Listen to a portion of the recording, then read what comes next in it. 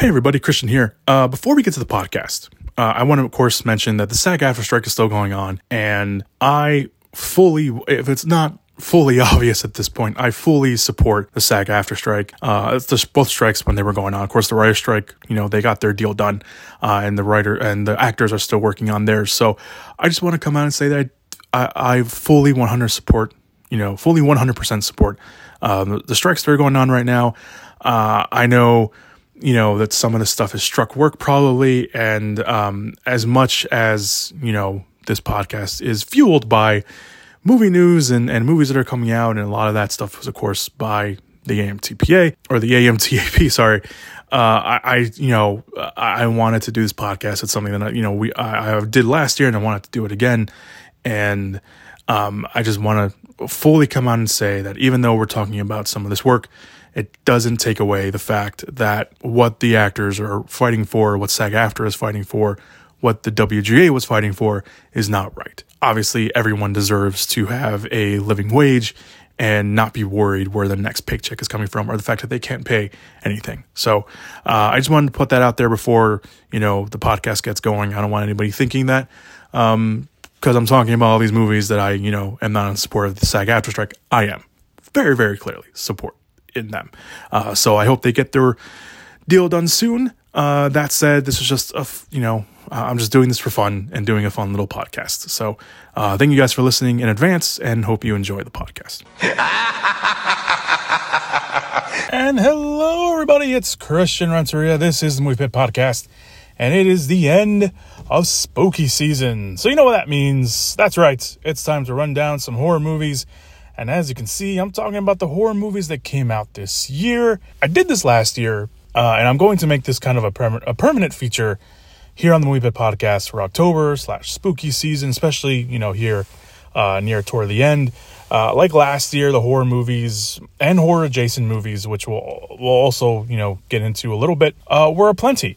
But are the horror movies this year as good as last year's? If you remember some of the big horror movies that came out last year, Scream, X, Pearl, together, of course, that little combo there, The Black Phone, Nope, Bodies, Barbarian, Terrifier 2 for all you sickos out there, Halloween Ends, Smile, The Menu, and Prey.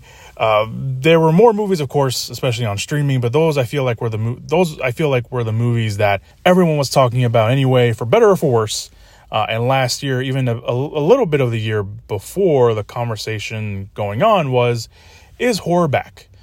Mainstream horror, that is. For a while, the big studio horror movies were somewhat lacking, and someone decided to put something in the water, and out came the great year of horror movies last year in 2022. This year, there have been some great horror movies, at least in my opinion, of course. But the question is, and was, when the year started, will studio horror movies fall back after, the great year that was last year? And it tends to be a trend in horror movies where we have our ups and then we have our downs. And sometimes even in the downs, we go even further down. Was that the case this year? Let's get into it. I'm going to be doing this pretty much in the order of release, so bear with me. Movies are not in order in any sort of way. They're not ranked. Just because I talk about a movie first or last doesn't mean I find it better than the rest. And mind you, these are the movies that I have watched. There are movies that I didn't get to at any point this year. Those movies were Skinamarink. That was kind of the first real big one, and that movie tends to, even in the horror crowd, tends to be like, you're gonna like this movie or you're not going to. So there was that one. Infinity Pool, which is the new movie by David Cronenberg's son, which his first name is just not in my mind right now, but that came out. That was only playing like for a week in my area, so I didn't get a chance to watch that. Beau is Afraid, which is, of course, the new Ari Aster movie, which I still have not gotten to. A Haunting in Venice, which is the new Hercule Poirot movie directed by Kenneth Branagh. I haven't gotten a chance for that either. And then this one's kind of more on the newer side. Prime Video's Totally Killer, which I wanted to watch because I believe, if I remember correctly, it is directed by Christopher Landon, who of course did the Happy Death Day movies and Freaky, and I wanted to kind of get on board with that. If I remember correctly, he was the one, or he's associated with it in some way, shape, or form. Okay, onward to the horror adjacent movies I've seen this year. Again, these are not ranked. They're basically just really the order I kind of saw them in coming out, because that's just how I keep track of my movies now. First, I want to point out these movies because I don't have much to say about them, but I do want to mention them. So I guess this can be kind of an honorable mention section, if you will. Cocaine Bear. Obviously, a lot's been said about Cocaine Bear already. 65, which is, of course, the Adam Sandler movie. Or Adam Sandler. That would have been a very different movie. The Adam Driver movie with dinosaurs. The Pope's Exorcist, of course, the Russell Crowe movie. Renfield. Honestly, the only reason to watch Renfield is for the Nicolas Cage Dracula. The Boogeyman, which I thought was very effective, was also directed by Rob Savage, who directed The Host, or Host, just not The Host. That's a different movie. Directed Host, that came out, of course, at the start of the pandemic, and I was really looking forward to that. Insidious: The Red Door, which is directed by Patrick Wilson, making his directorial debut. The Blackening, that is a movie that you're either in on the joke, and if you're not, it's just going to be a rough watch for you. And then Bird Box Barcelona, which I had a hard time getting into, considering the direction they were going in, but I also was intrigued by it, so that kind of made it a conflicting watch for me. Finally, the last honorable mention I want to mention, actually I had one more honorable mention, and this one makes me mad.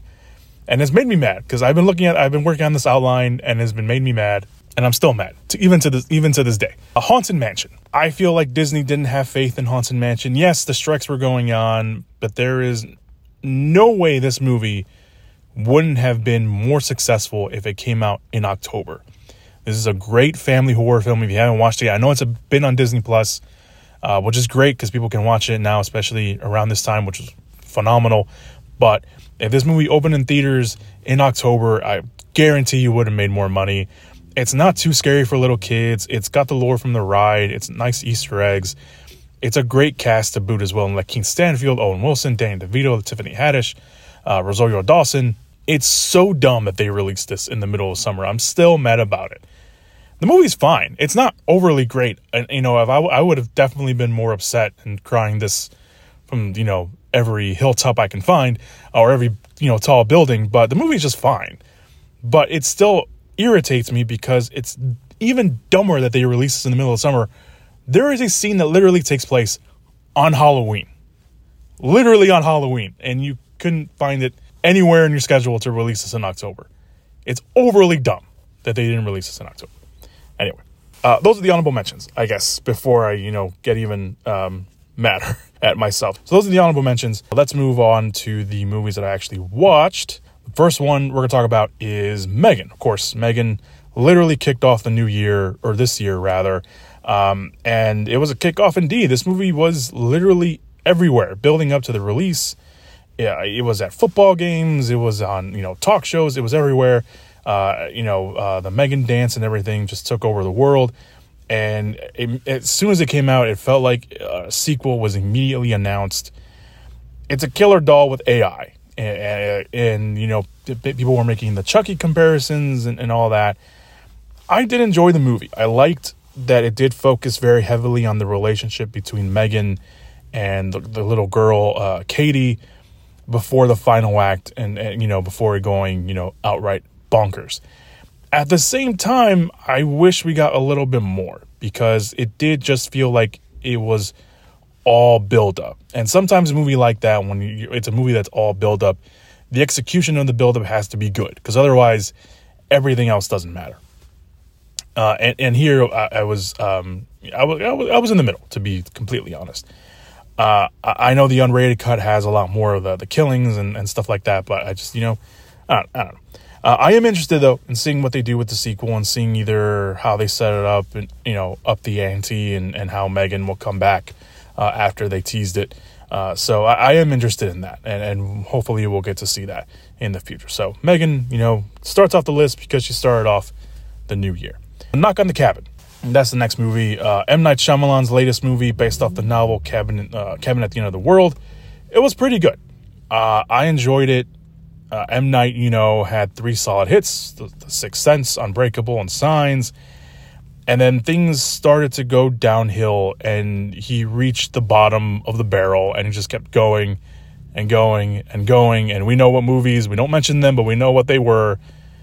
He took a few years off, he came back with Split, and everyone was like, yeah, this is the M. Night we missed. This is the M. Night Shyamalan that we missed. This is what we liked.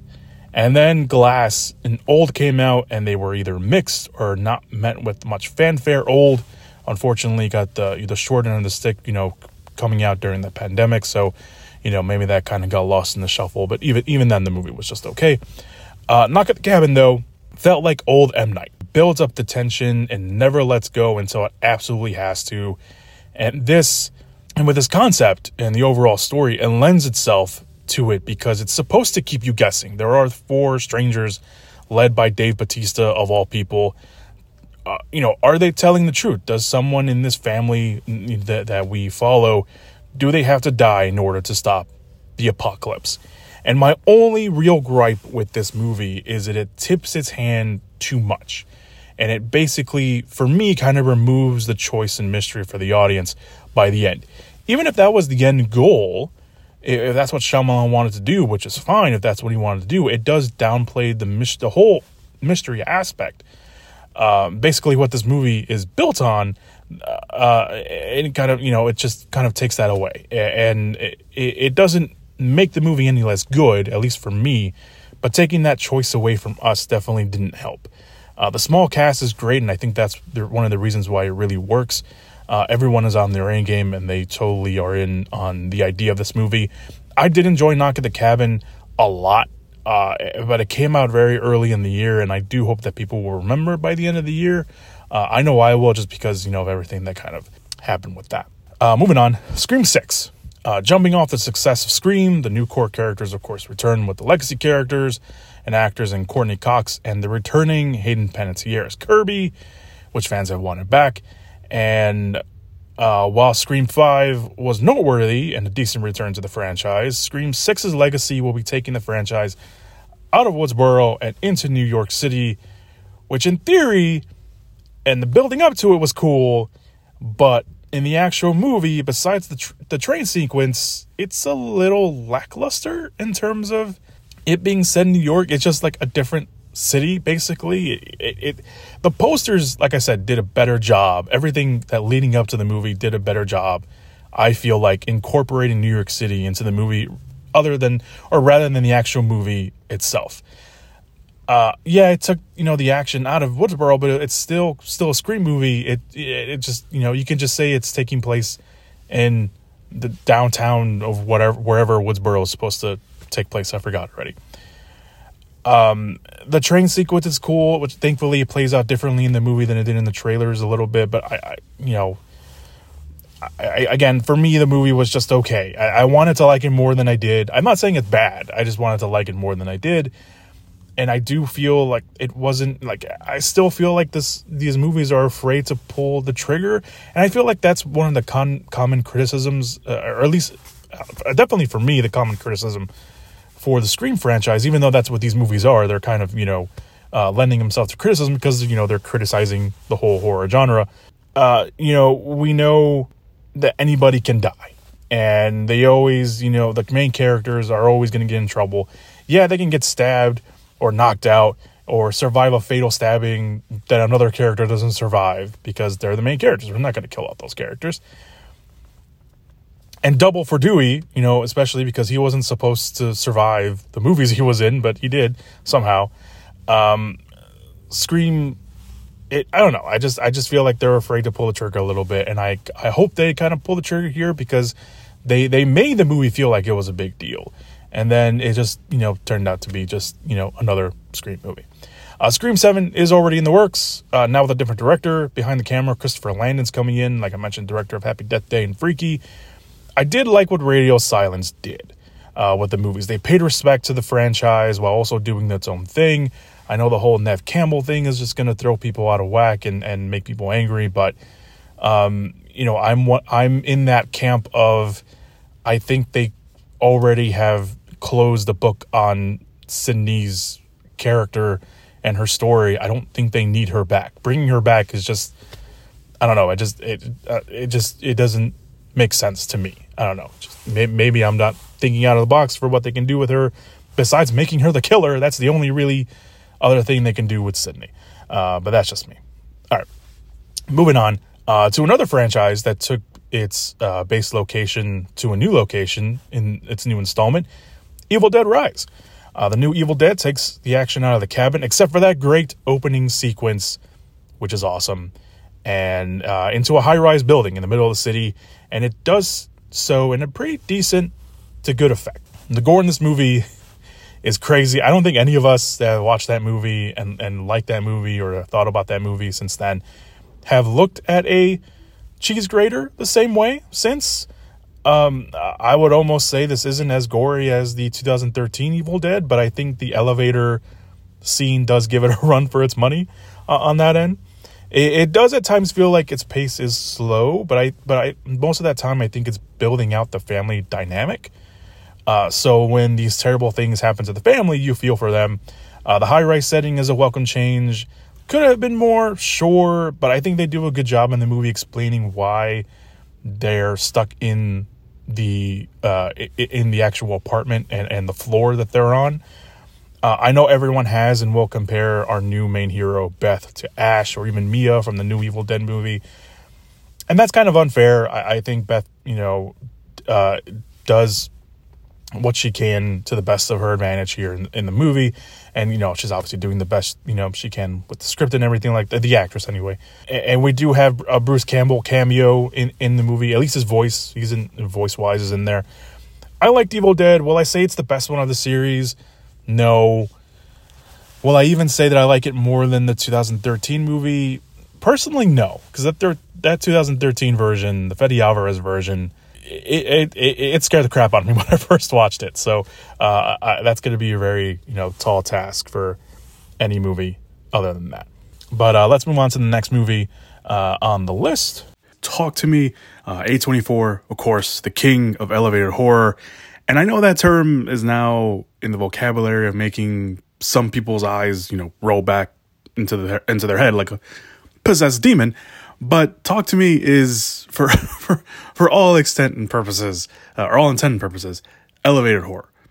From the great shock value opening to the uneasiness you feel these characters taking this whole situation at first of talking to the other side very lightly to the decision that our lead character has to make at the end, to the very gut-punching ending.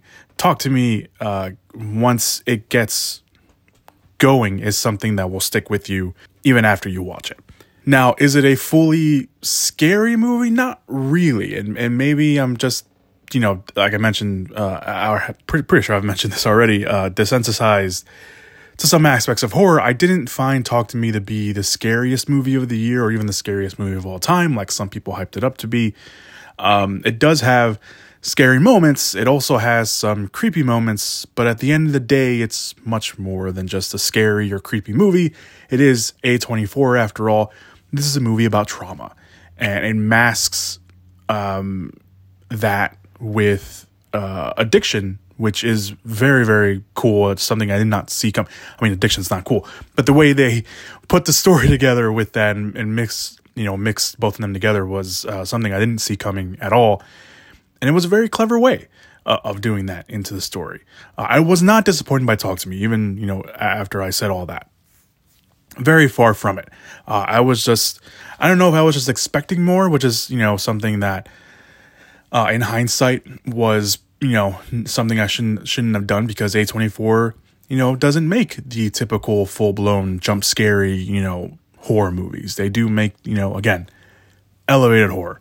But Talk to Me is definitely it's definitely a movie, especially on horror lists, that will probably be, everywhere by the end of the year. And we'll definitely be talking more about Talk to Me when we get to that point at the end of the year here on this podcast. All right, the next movie, it's pretty rare to get a full-fledged movie based off a single chapter of a book. And I am talking about, of course, The Last Voyage of the Demeter. It is based off the Captain's Log section of Bram Stoker's Dracula. It, of course, follows the ship, the Demeter, as it leaves Transylvania to London. Unbeknownst to the crew, of course, they are carrying Dracula, and he gets out of his crate and, of course, starts hunting down the crew one by one. I had been actually looking forward to this for some time. I actually really, really like Andre Ovedal's work. Of course, he directed Troll Hunter, The Autopsy of Jane Doe, Scary Stories to Tell in the Dark, and now this. So I was happy he was getting a big project like this with a cast like this. And it's a pretty, well-known cast. Some people that you've probably seen in other works. Of course, led by Corey Hawkins in the movie. The movie, though, that said, it wasn't that great.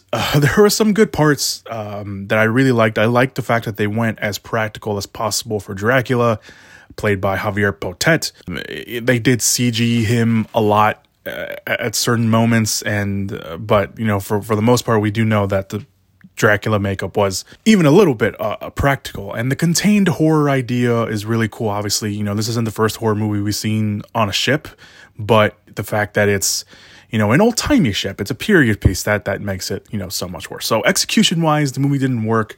Had a lot of good things going for it. It just couldn't make it work at the end. And speaking about the ending, I'm not going to spoil it, but the ending really bothered me because the way it ends, and it sets it up in a way where it's like, granted, this is based off a book. There is more to the story because it is Dracula, but the way they did it in the movie, it's like they were trying to do something else and create its own thing. But it doesn't make any sense because, you're basing this off, already done work. Why would you go that direction? That doesn't make, I don't know why. I don't know. I didn't like it. So there's that. On the next movie, The Nun 2, The Nun, or Valak, one of the most memorable, if not the most memorable character and creation from The Conjuring 2. So much so, of course, she got her own spin-off and, a sequel. That's the one we're talking about right now. Even crazier, and I always love this part, the nun wasn't even in the original script for The Conjuring 2. That was a character created in reshoots. So we got these two spin-off movies of a character that wasn't even originally, the original design of the villain, I guess the demon, in the original overall. So I wasn't the biggest fan of the first movie. I will get that out of the way. Besides, very few parts, I do mean very few parts. I liked it, and even this, I didn't have a chance to rewatch the first one before I watched this, so I didn't really remember too much of the first movie. But one of the things that does always get me about the first movie, and even this one I couldn't get over the fact that Taissa Farmiga, who plays our main character, Sister Irene, at no point does this movie, or even the first movie, I think the first movie tries to do it, but it's done in a way where it's like, just be coincidence. Or they were just trying to connect it back to the Conjuring movies in general. There is, they make no connection, not even a weird connection, that Taissa Farmiga, Sister Irene, looks exactly like Vera Farmiga, who plays Lorraine Warren in the main Conjuring movies. The only real connection is that they see stuff. That's it. Which is, I guess, you don't want to overcomplicate the movies. I don't know. But that's the only real thing. All that said, I would say an improvement from the first movie, because I do remember at least enjoying The Nun 2. It is somewhat still lacking in a lot of departments. I think some of the jump scares were okay, even though some of them were just like, it's stuff I've seen before. But I also feel like The Nun and Valak, I'll just call her The Nun at this point, because I don't think they don't even call her Valak in these movies. The Nun, she wasn't in it enough, which is weird for a nun movie. She's not in the movie enough. And I think getting into why she's not in the movie enough will be a spoiler, but I don't know. I just wish it had played out a little differently. I like the spin-off movies, the Nun movies, the Annabelle movies. I enjoy them. I should say I enjoy them for what they are. And one of the things that I will at least give the spin-off movies credit for is, yes, they are spun off of the Conjuring movies, but they don't go out of their way to, heavy hand or force hand and on the nose connection to the main franchise. Like I said, these movies are spin off. Annabelle Comes Home being the only one because it's set in between two Conjuring movies, but they don't, make any references, and, they don't say like, oh, it's someone else's problem now. Wink, wink. Like they don't do that, which I think is, they live in their own world. And the Nun movies predate the Conjuring movies because they're set like in the 50s. So, you have that going for them. So if they do another one, I guess they can get away with it. But all right, there's that. Moving on. It Lives Inside. I knew nothing about this movie, and so I saw the trailer for the first time. I think I saw the trailer for the first time in front of Insidious, maybe even before that. The trailer creeped me out because it was a very effective trailer. So I was excited to watch this. I liked that it was pulling from a different culture that, we usually don't see in horror movies or, get, as big of a release like this. So it was a nice refresher. And because of that, I gave it a lot of points for that. Is it changing the genre? Not really. I would even say that you could probably do this with a double feature of The Boogeyman that came out, again, earlier this year, because there's a scene in here that's very, very similar to The Boogeyman. And I realized it, it's in the trailers, and I didn't realize it until I saw it in the movie. I was like, wait a minute, this is like the Boogeyman. So there is that. I did enjoy It Lives Inside. I thought it was pretty effective for what it was trying to do, and for what it was. I don't know if people will remember this at the end of the year, because I don't think it did that great at the box office from what I can remember. Maybe a rewatch will be good for me too, because when I went to go watch it, I didn't have the best theater going audience. But I think this will definitely, kind of lend itself to rewatches, because there's a lot of stuff going. I mean, there's not, too much stuff going on, but there's a lot of stuff that I think on a rewatch you can, kind of, put the pieces together and figure out what more is going on. So I just want to mention that because it was I did enjoy it for what it was. The next movie, Saw X. Jigsaw is back again, and for like the third time, because he keeps coming back. Anyway, look, I have only seen the first 3 Saw movies, and I saw Jigsaw. All of these movies, all the other movies rather, I've seen bits and pieces of through, online or, or something like that, or through the kill count on Dead Meat. On YouTube, I like the first 2 movies, especially the first one. The twist in the first movie is still something that everyone talks about, and surprised they're able to pull that off. Obviously the franchise has gone through some changes. It went from the gritty, grimy kind of psychological thriller that the first movie did, and slowly started becoming these, the bloodfest or the torture porn, as the term gets thrown around. But with Saw X, because they brought back Tobin Bell, because they brought back Shawnee Smith, and because it's a prequel, it takes place in between the first and second movie.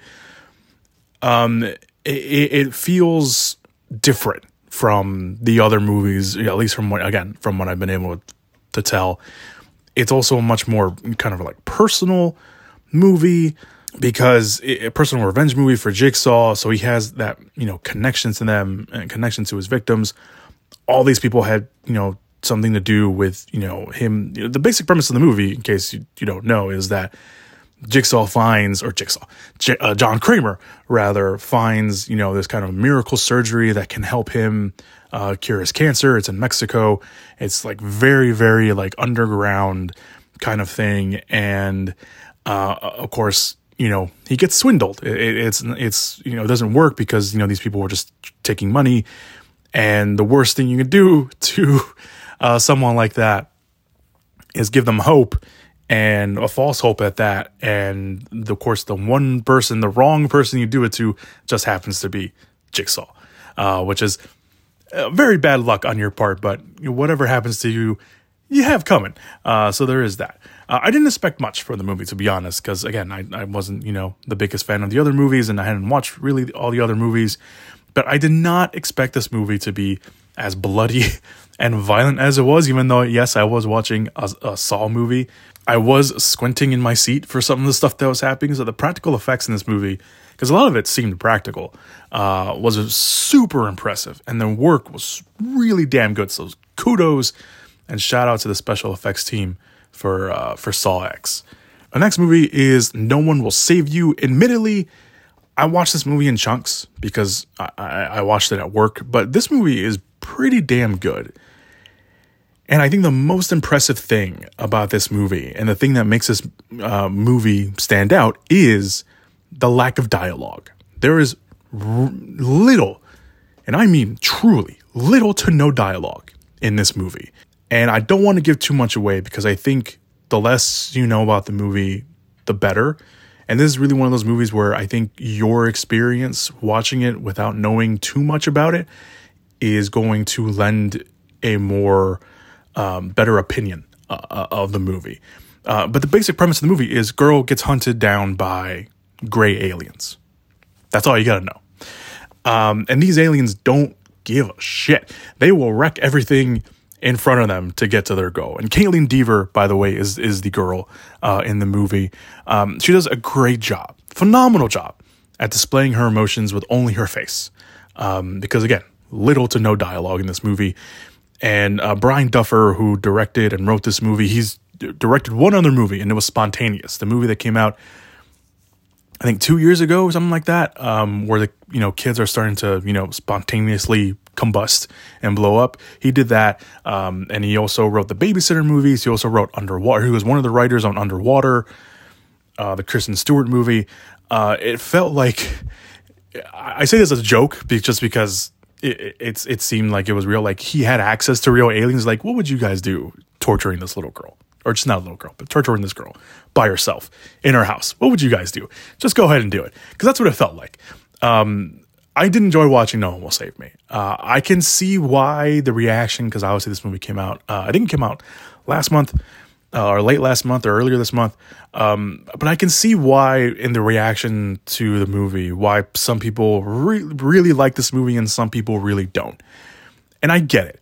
At the end of the day, it is a simple kind of survivor story. The ending is really one of those things where it's going to make it or break it for you. So there is that. I will give it that. But the rest of the movie, very, very good. I really enjoyed it.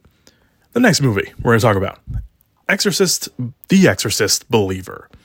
And I briefly tweeted about this on the Twitter account, or the X account, whatever you want to call it. I'm still going to call it Twitter. I really wanted to like this movie more than I did. I really did. And I know that statement is true for a lot of people that see it just from the reaction.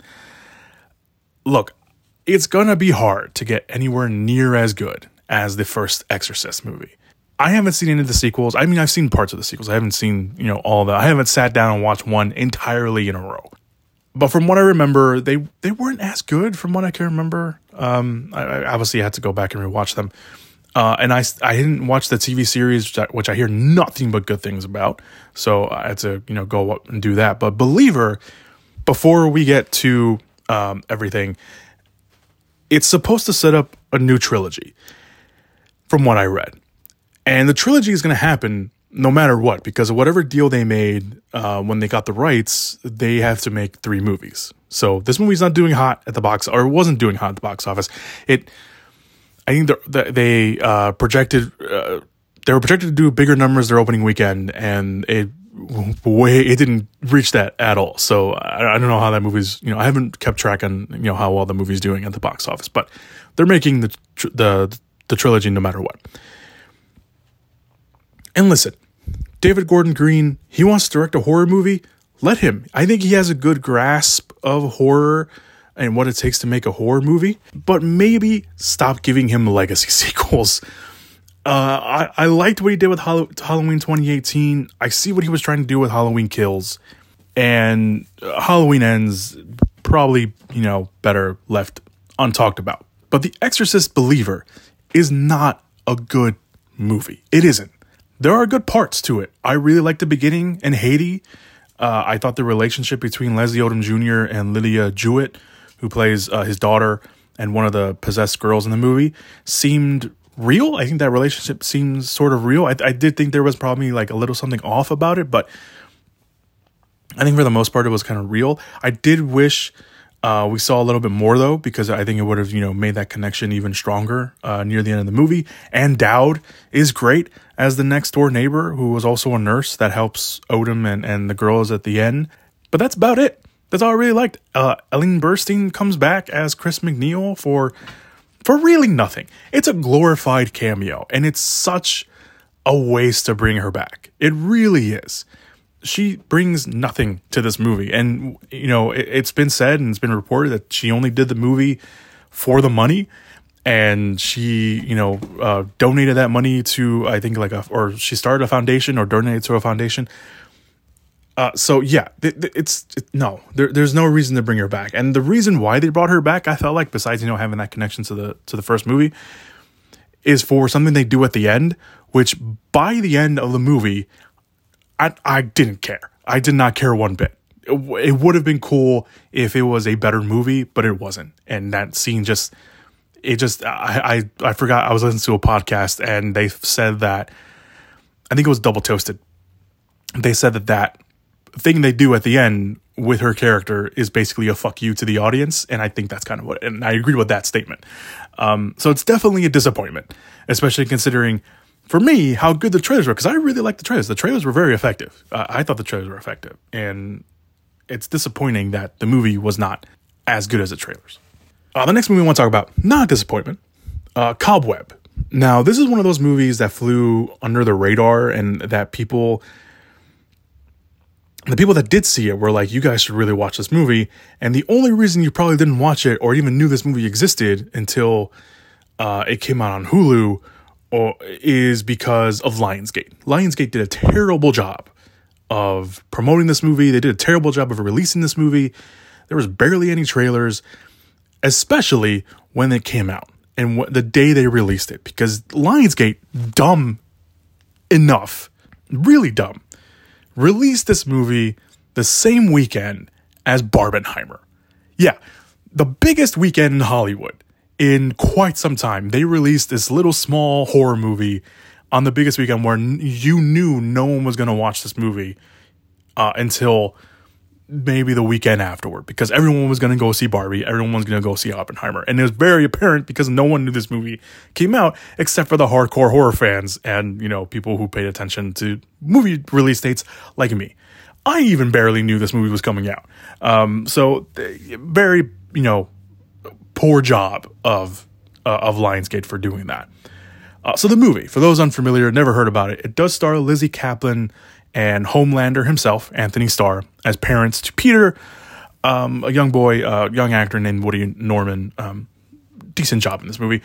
He's a young boy who at one night hears knocking and something moving in his bedroom's walls. Of course, he tries to figure out what it is, and to some extent he does. I won't give away what it is, but he does. And then, at that point, he starts to become very distrusting of his parents. And his parents are a little shady. And that is one of my only real gripes with the movie, especially when it comes to how they handled Lizzie Kaplan's character, the mother. They play it a little too heavy-handed. The movie tries to explain why she is the way she is and why she's acting the way she is. And I guess it makes sense. But I think if it was like a progression thing, I think it would have made it even better. But it starts off almost immediately of how they are. And that is just something that, it's one of my real gripes in this movie. Starr is really good. Starr, even though he plays a dad, he's kind of like not there all the time. He has these very small moments. And sometimes he has one very like kind of sweet moment. And then he has this one, and then it's just a 180 because he has this very terrifying, intense scene in a kitchen. And I will always say that. And it's with the only other kind of real adult character in the movie, Miss Devine, who is a substitute teacher for Peter, who becomes interested in Peter, not in the romantic way, but interested in him because he starts drawing these creepy pictures. Because, of course, that's what kids do in movies. They draw creepy pictures that draws the attention of some adults, or at least one adult, and it just happens to be his substitute teacher. The movie is also real tight. It moves. It never really slows down. There's not really a pacing issue. It's trying to get to the end. And when it gets there, it goes, I wouldn't say it goes in a direction I didn't necessarily see coming. It went in a direction where I just wanted to know more and how we got to that point and how it got to that. Obviously, I don't want to spoil anything, but I just wanted to know just a little tiny bit more. I like the ending, but also the ending, or the final act, rather. But the ending itself, it just kind of ends. And it wasn't necessarily expecting that. It just like I like the ending. I like what they were doing with it, but it just ends. So it's just one of those things where I'm like, huh. I was just sitting there, I was here at home watching. I was like, oh, that's it. Did I miss something? What's going on? So there is that. This also takes place on Halloween. So, it's a great, something to throw on. Maybe it can be one of those movies that you throw on. I do recommend it. It's not too scary. I will go out of the way and say that. It's not too scary. It's creepy. It's creepy enough. It's like a ghost story, kind of. Although it's not, there's no ghosts. It's that sense of a ghost story, but it's really good. So you want to fill your horror gauge. I think this one's pretty good. All right, so I only got a couple more movies left. This one's on the newer side. I didn't even know about this movie. It's called Sister Death. It's on Netflix. I didn't realize what it was. That we kind of just threw it on. Me and my brother watched it and we kind of threw it on. And I didn't realize until the end that it was directed by Paco Plaza, who directed the first 3 REC movies, which I'm a huge fan of, or at least the first 2. So the movie follows a soon-to-be nun played or named Sister Narcisa. And the movie's in Spanish, so that's a negative for you there. Sorry. Who is kind of a celebrity because she's a kind of a miracle child. And the movie starts off kind of with this 8mm footage of her in a small town as a small child. And you kind of, get the idea that, she obviously is a miracle child because all these people are around her. And you don't really, I think you get a sense of what it is, but you kind of sense that she saw something. Like she saw something holy. And they all treat her that way. So anyway, the movie jumps 10 years, which doesn't seem like 10 years because it says 10 years, but it seems like not enough time. So we don't ever really get a gauge of how young she's supposed to be because she's like a small girl. I don't know, maybe like 8 years old in this movie. And then it's 10 years later, but she doesn't appear 18. I don't know. You never really get a good gauge of how old she is. She's young. But anyway, she ends up at an old convent. This is post-war also. This is supposed to be post-war Spain. So she goes to an old convent when she gets there, she kind of sees like bullets. And one of the other sisters, tells her like, we were attacked, but, we stayed and we held through. And she starts being haunted, basically. It's small stuff and you're trying to figure out what it is. And she finds out, there's a mystery in the convent. And obviously, it's a newer movie, so I don't want to give too much away. But I didn't know what to expect. Obviously, I didn't know anything about this movie at all. It's not outrightly scary. This is more of a creepy movie. There is a few very big scares in this movie, but it's very much more creepy than it is scary. But especially considering the premise that it warrants, it kind of old convent nun, you expect, this full blown out, horror movie. Not like The Nun, but, this is very much more tame in a good way because it's more creepy.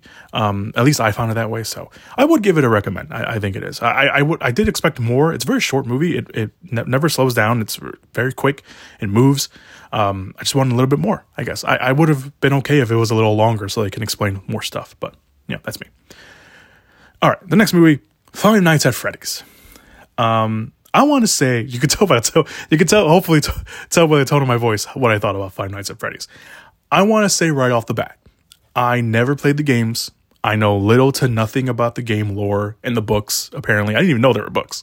So I was coming at this knowing 2 things: that it is a well-known IP, and the fans were, eagerly expecting it because this movie has been in the works for a long time, and it's so long that it wasn't originally set up at Blumhouse. It was originally set up at Warner Brothers, and then Warner Brothers lost it and Blumhouse came and picked it up. So that's all I knew about the movie. And I will say this movie is not great. For me, anyway. I know, again, I've never played the games. I know nothing to little about it. I did think that there were some good things going for it. I really liked that they hired the Jim Henson Company to actually come and make the towering animatronic bears.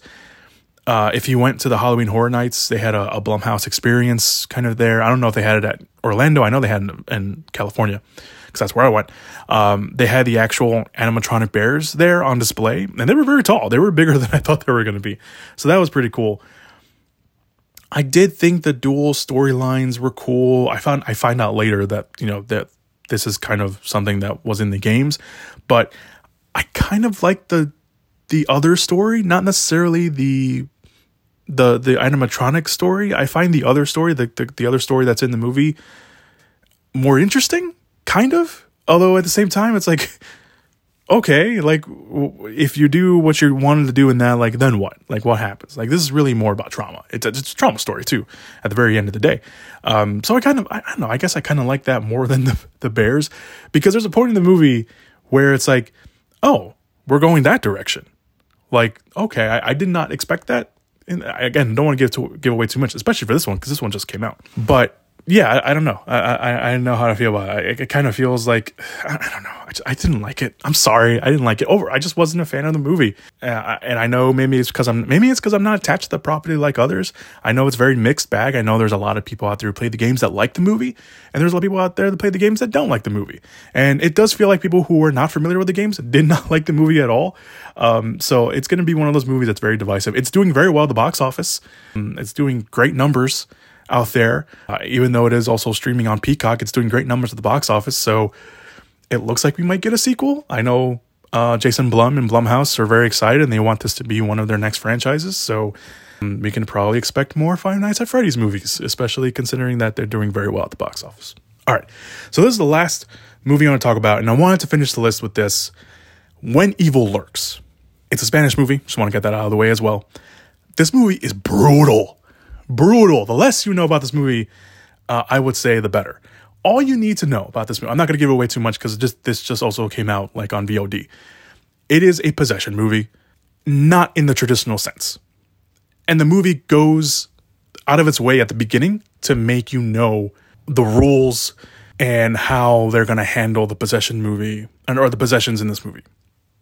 It feels original, it feels fresh, and it gets you invested early on, and it keeps you invested for the rest of the movie. If you're a horror fan, if you're a fan of possession movies in any sort of way, and you're like, I've seen all the possession movies, they're all the same, they're all, ripoffs of The Exorcist, give When Evil Lurks a chance, because it is something I highly recommend. It is something that, again, it feels original, it feels fresh, I like what they were doing. It's also a movie, especially in horror movies, it is a horror movie that can shock you, because I watched this movie, and there are parts in this movie that I was not expecting, and moments that happened where I literally jumped in my seat, not because it's a jump scare, but because I did not expect it to happen. Especially in one particular moment where, like, it's coming. You're like, no, they're not going to do it. And then it happens, and you're like, oh, okay.